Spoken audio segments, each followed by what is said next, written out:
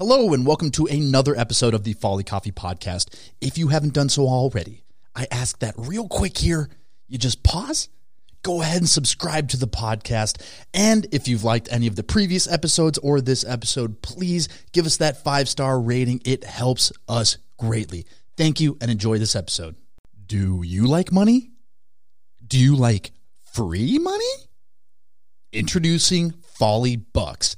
Give $10, get $10. That's right. You will get a unique code to share with your friends, family, enemies, anyone you know. They use that code, you automatically get $10 to use towards future Folly purchases. And the person you shared the code with gets $10 for their purchase. There is no limit to the amount of Folly Bucks you can get. So head to follycoffee.com, hit the header at the top, and get your Folly Bucks now. Let's go. Hey, this is Rob. This is episode 83 of the Folly Coffee Podcast. Let's get it brewing.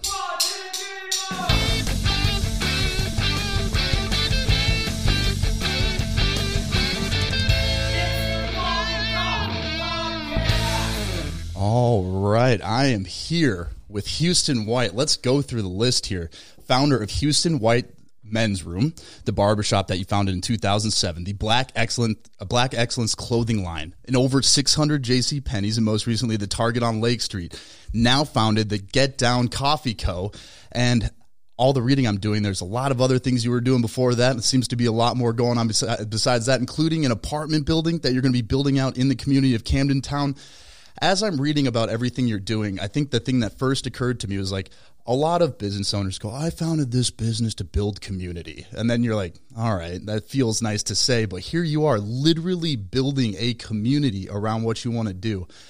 And we were just talking about on the way in that I go, as I'm opening Star Tribune today, of course, you're on the cover of the business section of Star Tribune. And then Jeff, our head roaster, literally yesterday out of the blue text, he really never does this. He's like, you know who you got to get on the podcast? You got to get Houston White on the podcast. I was like, I've got him coming in tomorrow. He's like, okay, you're good. But pumped to have you on. Really want to talk about your story because everything you do seems to be very, very motivated externally. It's not I think a lot of business owners, you see them starting business because they want to have their own independence. They want to grow wealth. They want to be successful for whatever number of reasons. And so I want to talk about your story and go all the way back to the beginning on growing up in Mississippi and Minnesota and how this led to this motivation you have to do what you do, because it's like almost incomprehensible the amount you do. So I'd love to just start at the beginning of your story, growing up in Minnesota and Mississippi, and kind of how that led to your entrepreneurial journey. No doubt, man. First of all, thank you for having me. We've been trying to make this happen for a couple of months now. Yeah, I wasn't going to stop emailing you, that's for sure. Most recently, I had to go to Florida, man, so sorry I didn't make that one. But I'm here, man, and I'm excited. This is really cool. Great to meet you, man. Great to meet you as well. Yeah, I guess that should be noted. This is literally the first time we've ever met. No doubt. But, my journey, I'm a kid from Mississippi, right, as you noted. And growing up in Mississippi, which has a troubled history racially, right? But as a black kid, everyone around me owned a business of some sort or another. My grandmother was my first seamstress or stylist, I like to say, because she made all my clothes. And so I'm seeing my grandmother make clothes, my uncle build cars, my other uncles and dad, they built houses. And so as a kid, I jumped from place to place and industry to industry, imagining like how I could do that or play in that space. I used to go with my grandmother every week to the fabric store. And so, you could imagine if you're a kid on a job site seeing a house being constructed, your imagination expands, right? Like, I can do that. And so coming to Minnesota, it's a different world. I mean, great place, obviously, but as a kid who came from an environment where folks were just literally like in a village, going from thing to thing, just making that little community run to a place where you saw folks going to a bus stop to go to a town, right? Like, it's a very different reality. And so I've always been that kid that's been inspired by what I saw in Mississippi growing up. Is like, do for self, self-sufficiency, use your imagination, build things that benefit community. And I think it's just that, man. It's that's who I am inherently.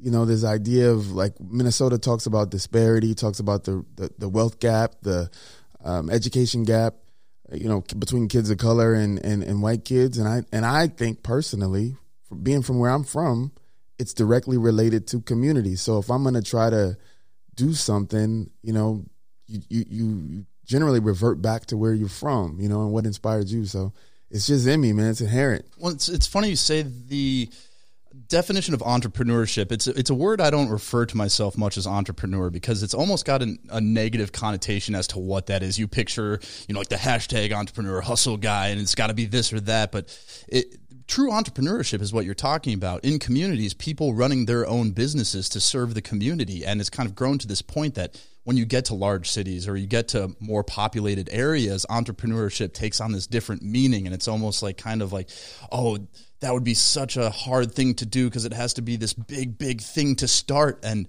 I was reading a quote that one of your mentors told you that you have to have the courage to keep it simple. Mm-hmm. And I'm curious what your thought process behind that, because it almost seems the opposite of what you would think, that, well, it doesn't take courage to be simple. That's easy or simple.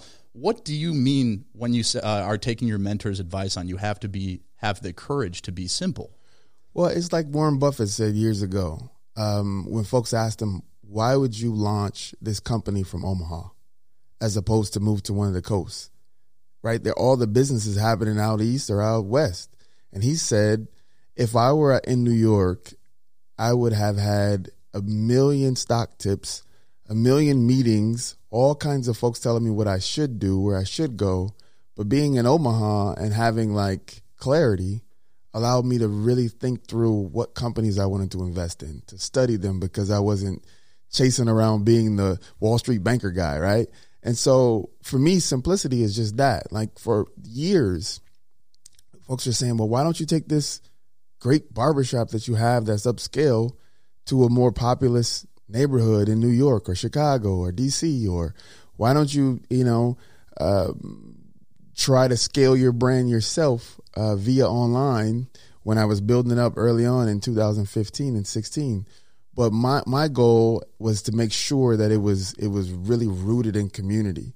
And people, if you Google me, there'd be a story, and it wouldn't just be this thing that just popped up with these great branding and colors and some copy that some really cool person from said agency created for you, but it's really real. And so keeping it simple means to stick to the script, right? If your goal is to win a championship in the NBA or NFL, you know what? We got to go back to the basics. We got to drill reps, compartmentalize our learning, compartmentalize our business strategy. And then when it's all good on its own, you put it together. And as they say, it takes 10 years to make overnight success. And that's really just compartmentalized thought and the simplicity of stacking block to block. And then you build something that's so integrated, so vertically integrated and strong that it's hard to knock it down. And there's such a difference between simple and easy. I think a lot of people think you can swap those words out, and it's just not true. Something can be simple and very, very difficult to accomplish. And a lot of people go, well, if it was simple, everybody would do it. And you start to realize that you go, no, simple ideas executed with a lot of hard work and vision are what separates simple ideas from success. What do you consider to be your first kind of toe into entrepreneurship? Is there like an exact moment that you go, okay, this is the first thing I'm starting, or was it a little more organic than that? Man, I started my first business when I was 7. I was in Mississippi, and on Saturdays, that was the day we didn't really have to work. I was 7. I grew up on the job sites. I had to go for a little while.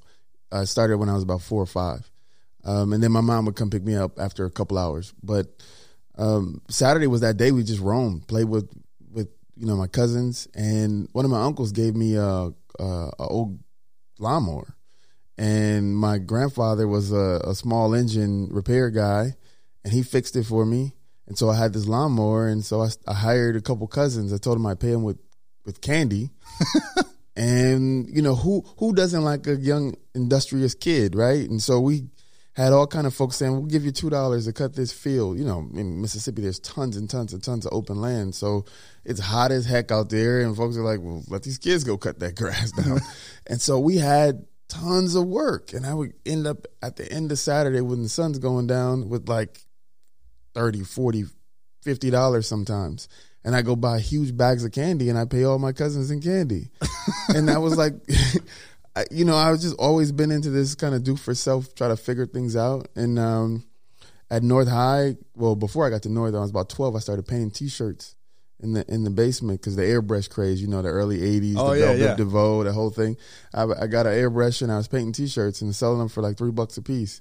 And it just kind of, snowballed on itself. It's just one thing leads to another and another, and As you're airbrushing these T-shirts, what kind of things were you airbrushing on them? Did you have an idea of this is what I want my line of airbrush T-shirts to be? You know what, man? I was just experimenting, copying stuff. Like I remember I had a line that said sugar and spice. It was like the salt and it was so whack now when I think back. But it was like the salt and pepper kind of, with sugar and spice. And it was a bunch of young boys at Lincoln Elementary with sugar and spice on their. I mean, thank God there's not a picture of this. But and I would paint like a lot of characters, because that was the thing back then. And like painting portraits. So I was really trying to figure out how to like create these realistic images on the shirts because folks wanted you to paint a picture of them on their shirt. So you've always had this hustle in you, it seems like. Oh, yeah. I was reading that you were building houses in potentially the worst time ever to be in the business of building houses in 2005 to like 2007. How did you find yourself in that line of work? Yeah, so, from being from Mississippi, even when I lived in Minnesota, I went back to Mississippi every summer. And so a lot like the kids now who they grow up and their fathers work in the DOT or they work, they kind of grow up and they get grandfathered into that world where those really good high paying jobs working for the county, they just kind of get grandfathered into. And so that was my summer job in Mississippi. I worked on houses with my dad and my uncle. So I learned pretty much everything about building houses. And my uncle was very good friends with the builder, at several builders. And so I got to see, architectural drawings and got to experience a house from slab all the way till the punch list finish. And it was something that blew my mind. And so as I got older, I was about 21, I decided to buy a fixer-upper in the Camden neighborhood. Great bones, really close to the Parkway, but the bathroom was pink. The kitchen was probably the original kitchen from when the house was first built. And so it needed a refresh. And so I had all those kind of skills to do that work. My wife and I, we fixed it up. We had an open house and folks came and said, "Who did this?" I'm like, "Oh, we did it. We love this. Could you do my bathroom?" And then that just started a thing where I started doing bathrooms and then kitchens and then basements. And then we bought a house not too far away. We put an addition on. And that was my inroads into really building things. And then from there, I bought a piece of land out in Brooklyn Park. We built the house for ourselves. And then my cousin and then my other cousin. And then boom. That was late 2004, early 2005. And by 2007, we had done 40, 50 houses in the Brooklyn Park area just because we had a specific niche and that hustle, man, that grind. And that was kind of the story. What happens when the 2008 financial crisis hits? What happens to that business? I was building a $2.5-3 million teardown in Golden Valley at the time. I was 29 years old. That was like, heavy Rick Ross, Scott Storch days, and I'm like, we made it, right? We navigated the worst of it. And I got a call, and the banks are like, especially my construction bank, they're like, our accounts are frozen, right? We can't disperse any more funds on this project. And that was like, whoa. And so got together with all the contractors and we talked, and we all agreed to take a haircut, and we sold that house for pennies on the dollar, man. And then I realized, like, I have built this great business, but I didn't have what I had in Mississippi was that central base. And that's when I said I got to use whatever I have left to buy a space, a place that no matter what happens in the economy ever again, that will be mine and something that I can go back to, and an industry that will always be relevant no matter what's happening in the world. And so I bought the building in Camden Town, and we began fixing it up. And that's presumably what became the barbershop. That's what became the barbershop and the community kind of mecca or hub that we're building our business out of now. And how'd you get the word out about that as you're building it and starting a barbershop, and really with the goal of creating community? How are you getting the word out that this is here? I mean, it's a wild thing about how you build momentum and you inspire people. It's word of mouth at this point. We've been doing this for so long.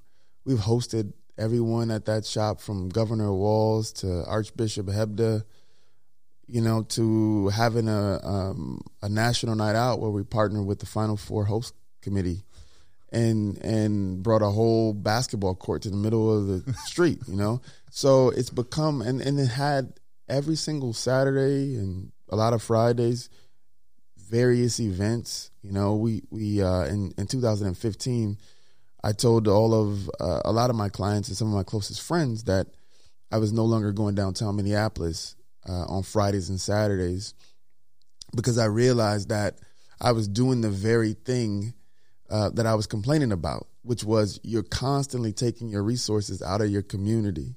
You're reinforcing that mindset that your community is not good enough. So what I'm going to do, and I started this, is just buy a bottle of wine, and then at 4 o'clock, 5 o'clock, we're going to sit on the patio and just hang out. And it just started to build on itself, and more people decided that made sense. And it just built a community and a movement of folks who had that same mentality that we have to build what we want. And that idea that, like, oh, we got to go downtown to hang out because that's where everybody goes. And then you start to poke around and be like, why do you do it? Well, that's because what everyone else does. And you're like, well, why do you do it? Well, that's because everyone else does. And you go, well, what if we just hang out here? Would anybody want to hang out here? It's like, well, yeah, if Houston's hanging out there, I'll hang out. And then you get the word out that way. So this leads from a barbershop to a line of clothing that is now in 600 plus stores. And I'm like, when I read that number, I'm like, that is an inconceivable number of stores for someone to be in. And not to be glossed over either is that casual amount of time where you're like, oh, I was 21 and I started building up this house, to being 29 and working on that home that you had to sell for pennies on the dollar. It's 8 years of time. So I have to imagine you've built a good reputation and a network of people. But opening the barbershop, how soon after did the clothing line come to be? The clothing line, or the statement for the one of the first lines, which is Black Excellence, came to be in 2012. There was an event. It's called the Hip Hop Mixer. And so, as you know, everybody has their favorite rappers. It depends on who you are, how you grew up. And so we basically just created a poll that everybody would take, or it was kind of a sheet that said, well, who's your favorite rapper? And then there was a bunch of artists around who were displaying art. And so we had this event, and there was a videographer there, and they had interviewed me out front, and they were like, well, what are you trying to accomplish? And I said, I don't want black to be associated with lack, and I don't want hood to mean hole in the wall. We classy around here. We do it big, this idea of Black excellence. And so when I said that, he put that up on the video and the screen. I said, Black excellence, wow. I didn't even realize I kind of was saying, you're just talking, and I didn't know what and I'm like, we got to do something with that. That's powerful. And so we started to make a couple T-shirts that had Black excellence on it. Well, I started with the logo first, and I'm like, well, if we're going to do this logo has to be iconic, like a Nike swoosh or a Adidas, it has to be something that you just recognize. And so we worked for a while. I had a client who was going to MCAD, and he wanted to help, and we went through a ton of iterations. Finally got a logo that I thought, like, this is it. And then we produced the shirts. It took about a year and a half to get to a good place. And in 2014, we launched that spring. So you're saying there's a little more thought than the airbrush T-shirts you used to be doing. A bit more than that. Did you bring back the sugar and spice line? No, that was done. But to see all of those folks come out, and to see what that statement meant to the community, I'm like, this is powerful. And so there were other things that grew out of it, you know, and it was like, I've always been into apparel design. I've always been into aesthetics and clothing and all of that.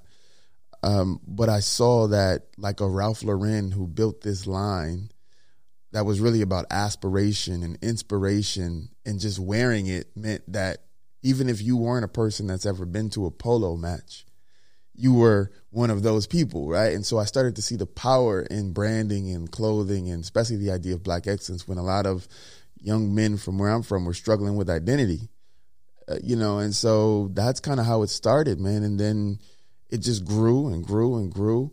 And, you know, we outgrew what we could sell at the barbershop. In 2019, in the 2018, 2019, the buyer for men's approached me about being in JCPenney for a Black History capsule. Would be the first time they would have ever done a Black History Month kind of capsule. And so we talked about it and agreed that we'd, you know, do about 20,000 units and see how it goes. I mean, look, she had her neck on the line. If this doesn't work, it's not like we can just, you know, sell these things. So when we launched in store, it would have been 2020, January 5th or 4th, 2 weeks after, completely sold out. And they realized that they didn't buy enough. And so fast forward, the pandemic is ravishing the community, you know, the world, and then George Floyd's murdered, and then they're trying to figure out, we want to work with Houston again, but it needs to be a different conversation. And so I started to talk to them about the idea of one of my other lines that had emerged, which was Be the Change. And wouldn't it be something if we had active allies next to Black folks celebrating Black history in a year that has been very difficult? And so that led to 200,000+ units. And boom, right? Like, it's just this amazing situation if you build something authentically and it has a message that really resonates. And kind of what I thought would be the future of apparel, which is people are looking for something that has more meaning, you know, it has more purpose. And then who made it and why did they create it? Well, the authenticity is such a key part to what you're talking about, because it's very obvious in everything you do of why you're doing it, and you're looking to literally build community. And at any point in building that business, did you have people go, well, maybe you're focusing too hard? Are you limiting yourself to your customers by focusing on Black excellence? Do you want to maybe soften it up a bit so that it appeals to more people and there might be a broader outreach, or that key retailers might not want to take the risk on? Because I think retailers look at it like, especially a massive retailer like JCPenney's could look at a line like that and be like, well, that's a risk. And is that something that ever came up in the discussion of creating that brand? Oh, of course it came up. I mean, folks are, you know, it's like Henry Ford said, if you would have asked people what they wanted back when I was building this business, they would have said faster horses. That's the way people think. I love that. You know, people think it's like you have to do you can't break the mold, right? You can't push that far. But I'm a believer that we have to, you know. If folks can say Black Lives Matter, why can't they say Black excellence? Exactly. Well, and it's so funny because it seems to me that the cultural shift that happened in 2020 was the corporate messaging of, it drives me nuts when you see the corporate messaging that's just like, we're with you. And you're like, okay, now what? And you're like, no, we did it. Didn't you see the commercial? Like, you saw the commercial, right? Like, we're with you. And you're like, but now what? And what you're doing is, I wrote this down before you came in, is culture plus capacity. This is such a cool idea, because the way you think about business and culture combined, I think creates a big differentiation in what you're doing, because most large corporations, especially previous to 2020, go, no, we did the commercial, we're good now. Mm-hmm. You're approaching businesses, say, you have the capacity for change, and you, as Houston, have the culture. So you're going to them with culture as a business proposition. And 2020, if anything good happened, is it made people reevaluate how they're making business decisions, and you've brought culture as a business to them. And unfortunately, at the corporation level, that's how shit gets done. That's how shit gets done, man. The bottom line is, if you think about it like this, Dr. Dre produced The Chronic in a studio, probably a lot like this room we're in right now, right? Probably was a whole lot of weed smoke and a whole lot of stuff going on. But that he had that record finished, complete, and shopped it to 19 labels from New York to California, all over, and got rejected by all of them because they're like, whoa, whoa, whoa, that Eazy-E thing. It's a bit much. It's a bit much. This is not going to. And then it took Jimmy Iovine. And think of what happened. And Jimmy Iovine admits now that Dr. Dre was a huge part of the reason why his brand and his record label exploded in the way that it did, because he was always emergent, and signing groups like 9 Inch Nails and Gwen Stefani, like way out there, folks that most people will be like, that's not going to hit. You don't take her, and so many corporations have glossed over this idea of really partnering with folks who already have the chronic. They just need the machine to put the chronic out, right? And that's how I approach it. I already got the chronic. I already got everything that I just need your machine and your influence, and we can help each other. So we move this idea of social justice from a moral imperative to an economic imperative. You got to speak the language of business, and that's what it is at the end of the day. And that cultural shift created this catalyst that they're going, we need this. And you're going, guess what? I've been building this for years now. Like you just need to have the capacity plus the culture that we've created over here. And that's the cool part about what you did is you formed it within a community and you built that brand as a community. And one of the things that stood out to me is, as you were saying, this is how it was built, is you found people that like swarmed to want to help with this. And I think there's probably a couple of reasons that happen. And, hindsight's 20/20 as I'm looking at this, but I think any great idea that happens is going to attract people for a number of reasons. The number one is usually like financial. People go, oh, this is a huge financial opportunity, I want in.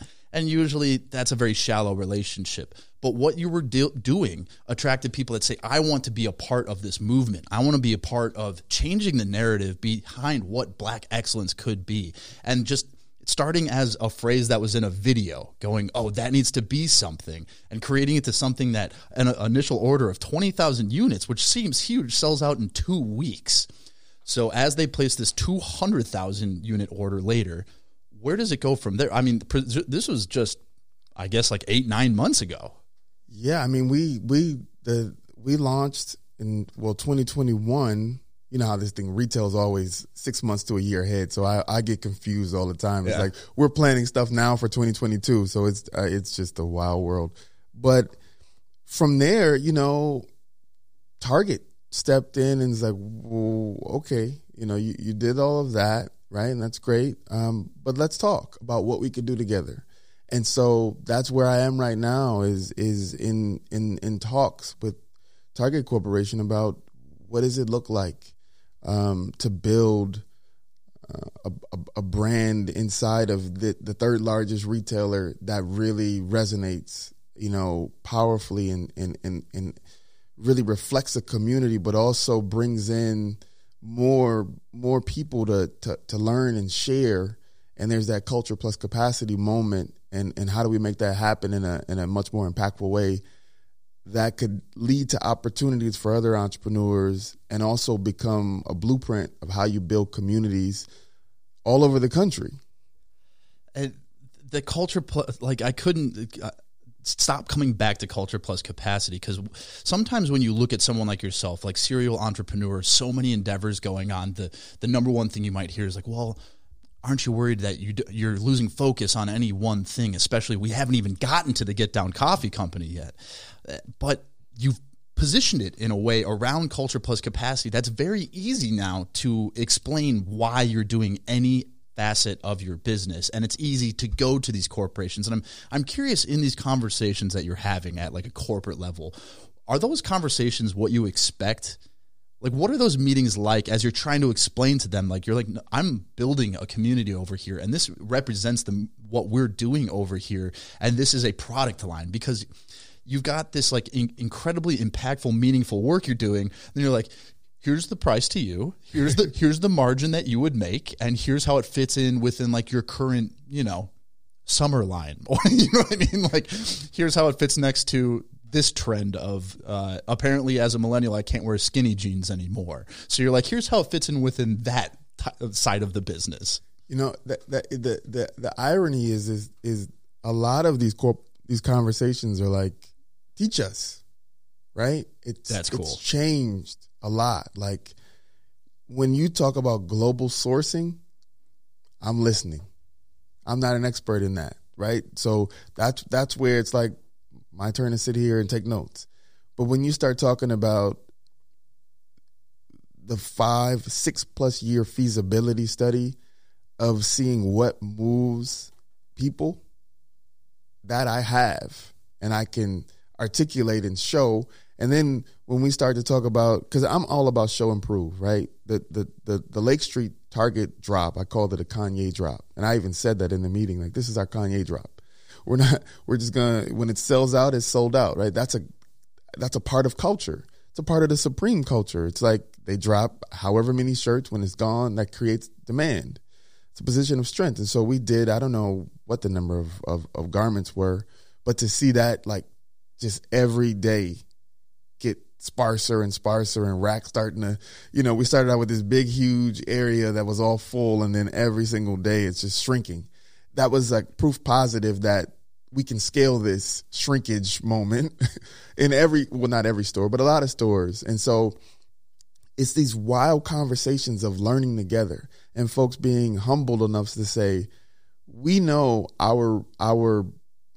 we know retail the way we've always known it. What we don't know is how to build, a story that impacts and brings in more people, more diversity, right? And that kind of thing. And so it's this real cool sharing moment, man. With the bank, for instance, I mean, you got Greg Cunningham, who has the lived experience, who's right next to Andy Cesari, who is a friend of mine and a mentor of mine. And I brought this to Greg, I don't know, maybe a couple years ago now, but we've had these conversations, just small iterative conversations. And December 27th, 2019, he and I went to the Hewing and had one of the most important business conversations that I've ever had in my life. We didn't know a pandemic was coming in a few months, and we certainly didn't know that Minnesota was going to be the social justice capital of the world, right?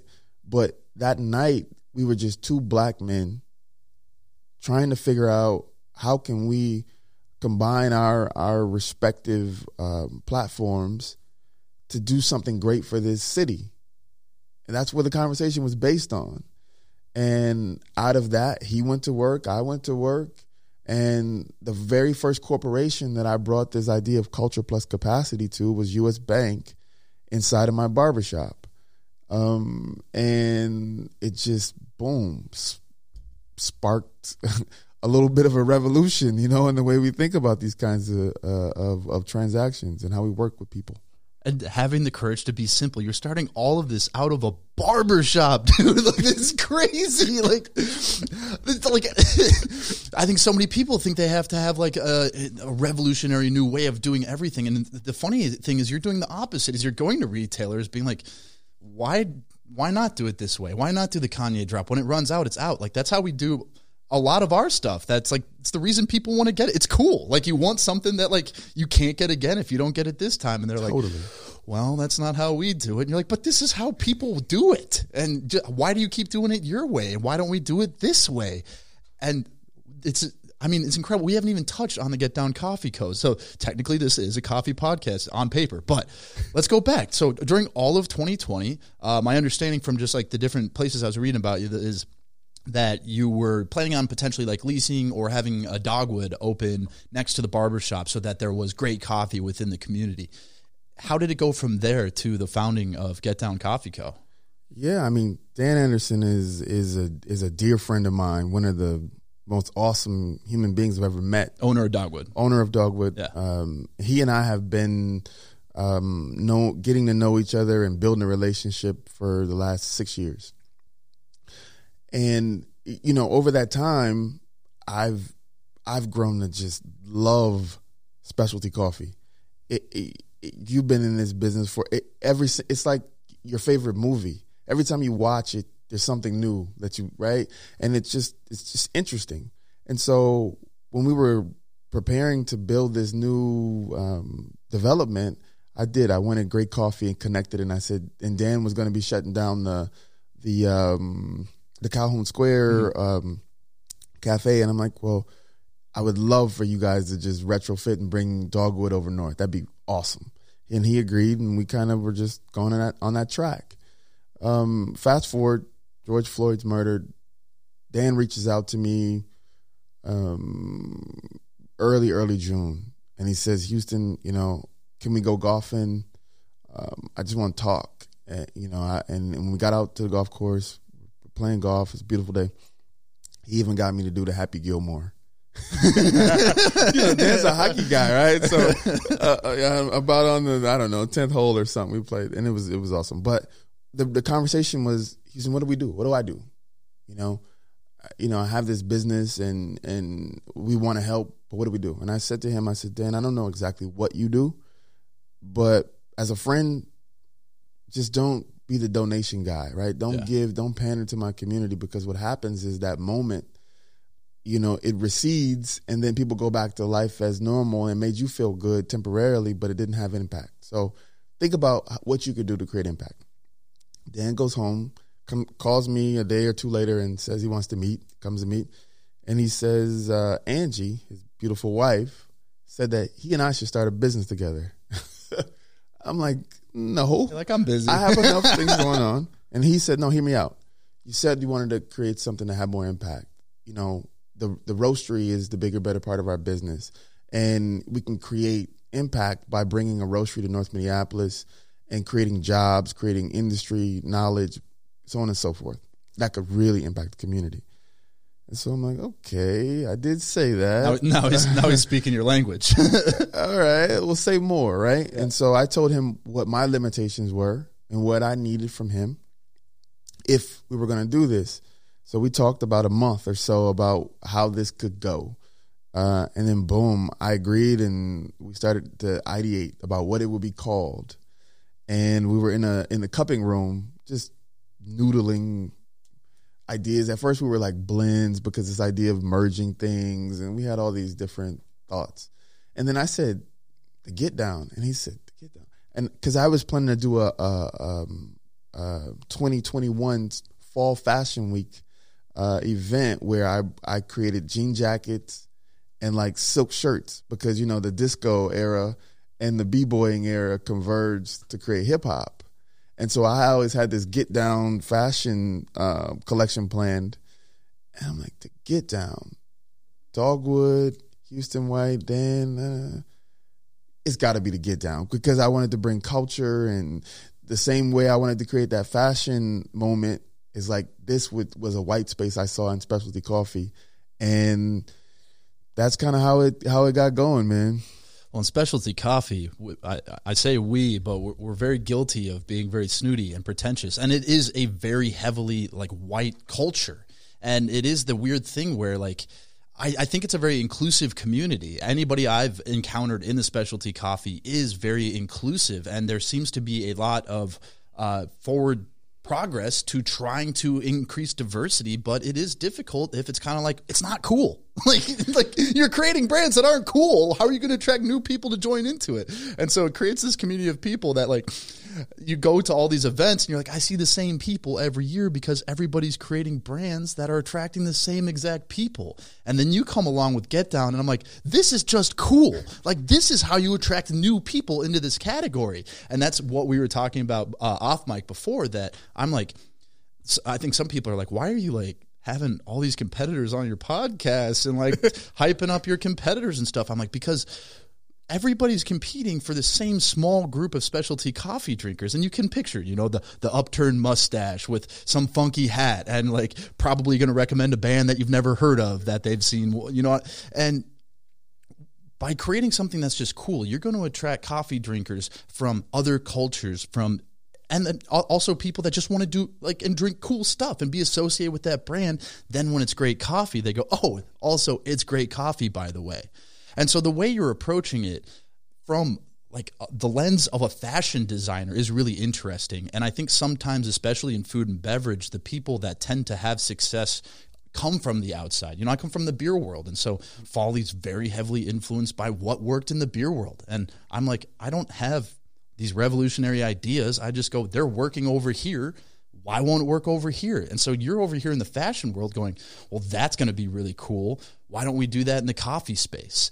And by doing that, in a very a purely non-pandering way, you're going to attract people to want to try it, to want to drink this style of coffee and build a new culture around it. And like, those are the types of businesses that are truly impactful. And another thing you said that really resonated with me is the donation thing. That it's like, look, we're a really small business, and like, it's not like we have a bunch of cash to throw around. And so I've always been like, I wish we could donate more. But then realizing that's like, it's not donations that are long lasting. If anything, like, charity or donation can create the opposite effect, that if you have ongoing charity or donation, it can create dependence on those donations.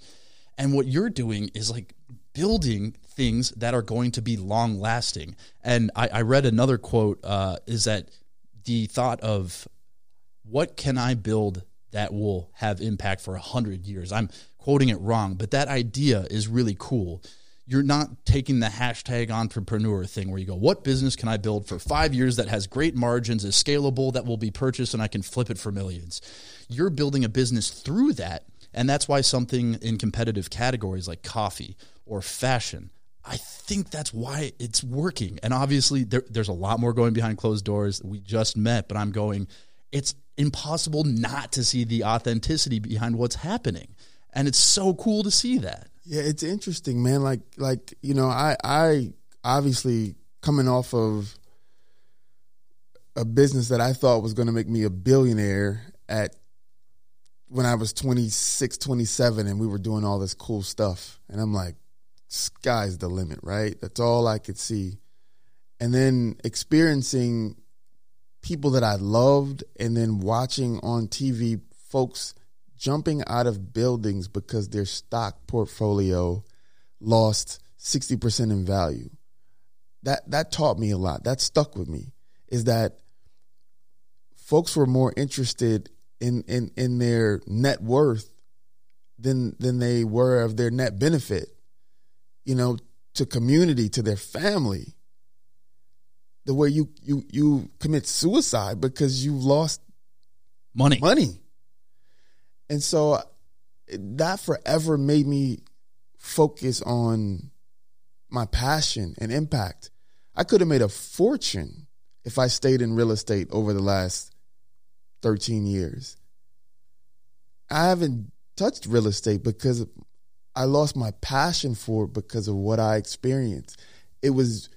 I love to build things. I love real estate in the sense of like creating spaces, but it would have just been a money play for me if I would have stayed in it, because I was depressed at 30 years old, because now what, right? And when I figured out what next, I said that I have to go a mile deep and an inch wide and not be this guy that, you know, is just very topical and making money. And I did do that. I gave money to my old basketball team in 2005 and, you know, showed up to take the photo and that's cool, but that doesn't have impact. I need to be teaching these young men and women how to fish so they don't need me anymore. That's the whole idea, especially in communities of color. You know, we suffer from not just a wealth chasm, but it's a knowledge chasm and a relational chasm, you know, and is business growth as much as about who you know as what you know.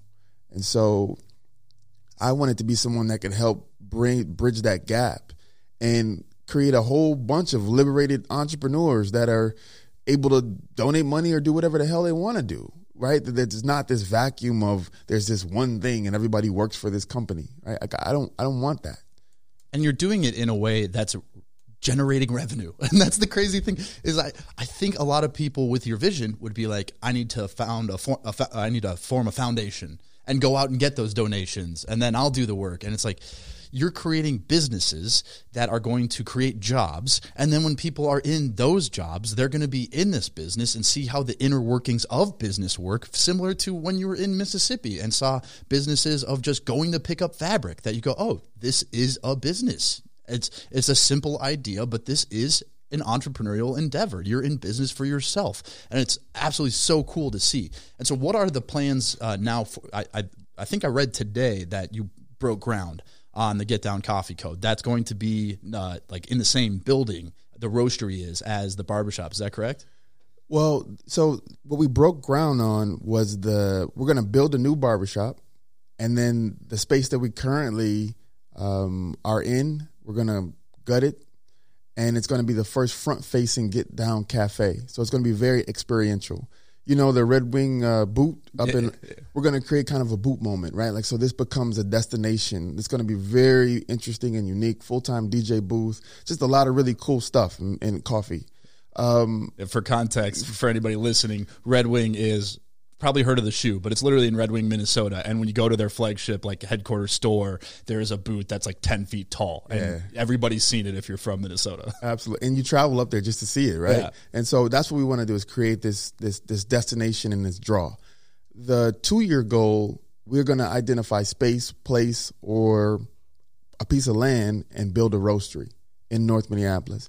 I mean, you think about Surly, right? The as big as that brand and that business has grown. And I mean, you're from the craft beer world and you understand. I mean, that brings a lot of jobs. We're making things.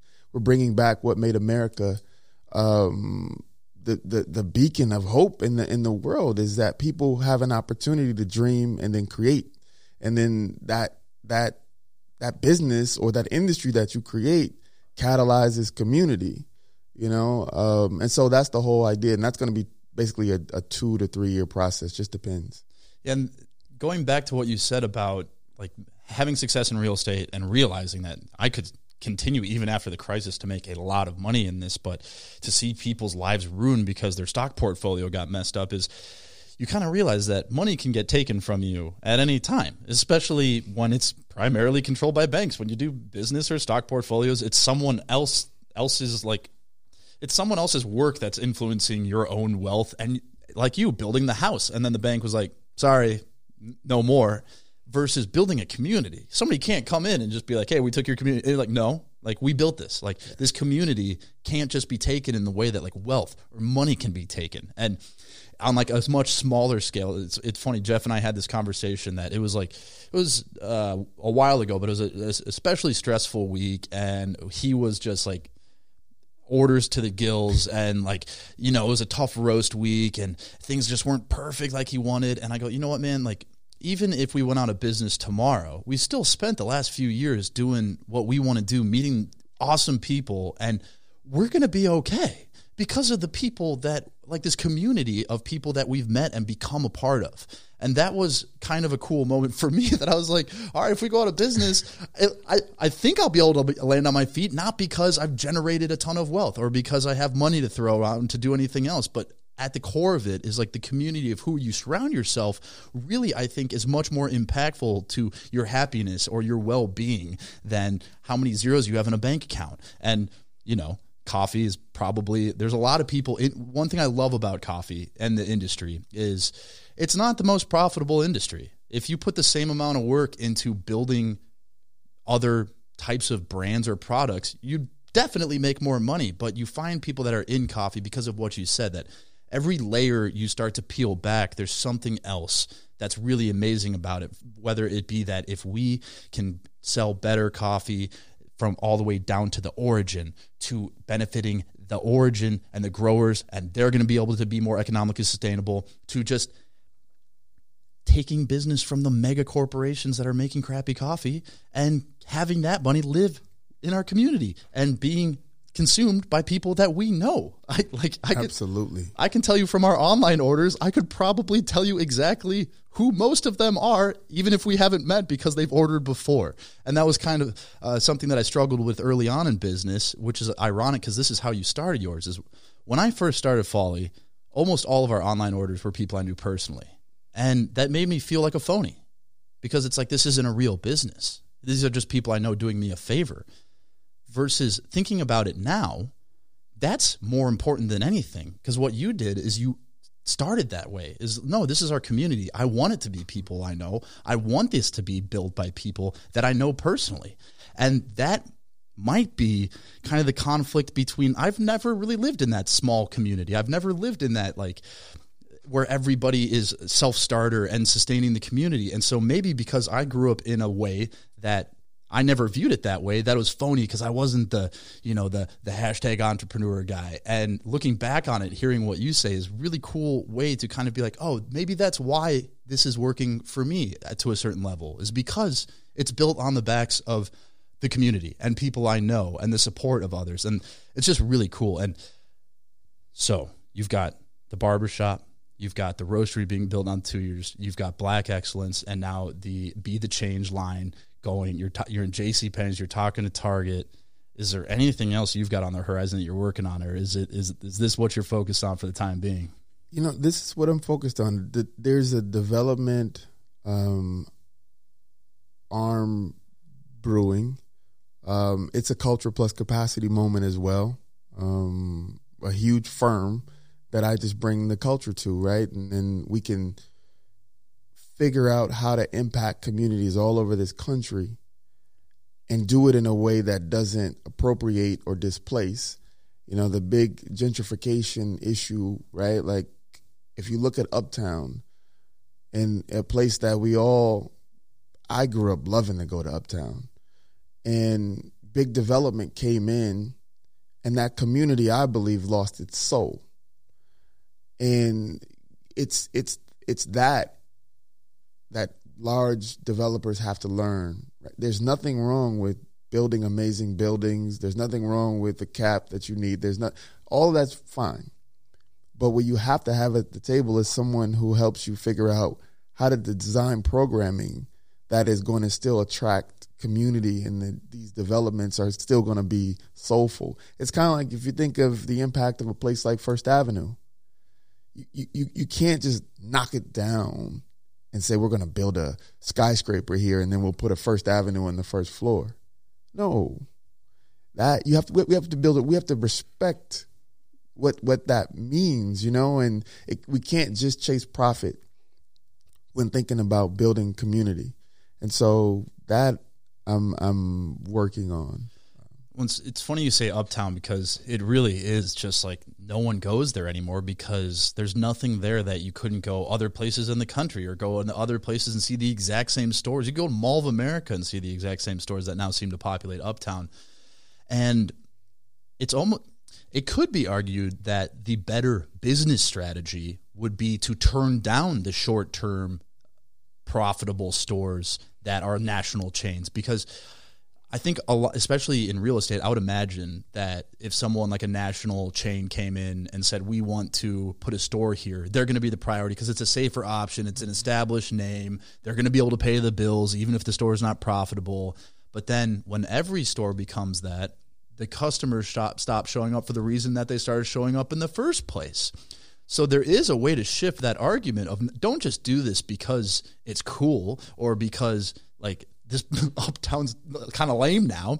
Do it because the reason the customers are here is what you should be focused on. It shouldn't be that short-term 1 year, 5 year lease that we know we're going to get paid for those 5 years. But that's such a difficult thing to convince anyone of, is short-term profitability over long-term sustainability of an area. It is, but one thing that we have now is the entire world paused. And I always, as an entrepreneur, as a business person, I'm always looking for those moments to pounce. I think of myself as a business guy a lot like Ali fought Frazier. I hang out on the ropes until there's that moment, and then you go. And this is that moment, where the entire world is reckoning with all facets of business, from how much real estate do we need to how do we create a more of a shared model. And this is that time to redefine what everything from retail, from the apparel to grocery to development, to what DEI looks like, to the communities that are going to be developed, all over the country, right? We suffer. Chicago has a real challenge trying to figure out how we get those young men, particularly, motivated to do something different, or how we don't just come in and throw away a whole community and replace it with, and that's not just going to be decided by some developers that have a balance sheet. There's cultural understanding and nuanced way of doing this that's going to have to happen, and it's going to require somebody who's culturally adept at that table, and so this is that opportunity. Yeah, you can't make that up. It has to be authentic. You can't you just can't make up on a business sheet and be like, well, these seem to be the trends, so let's just form a brand around that. Because if anything, consumers are more intelligent and have more access to resources than ever. And the ability for the consumer to sniff out bullshit it's impossible not to.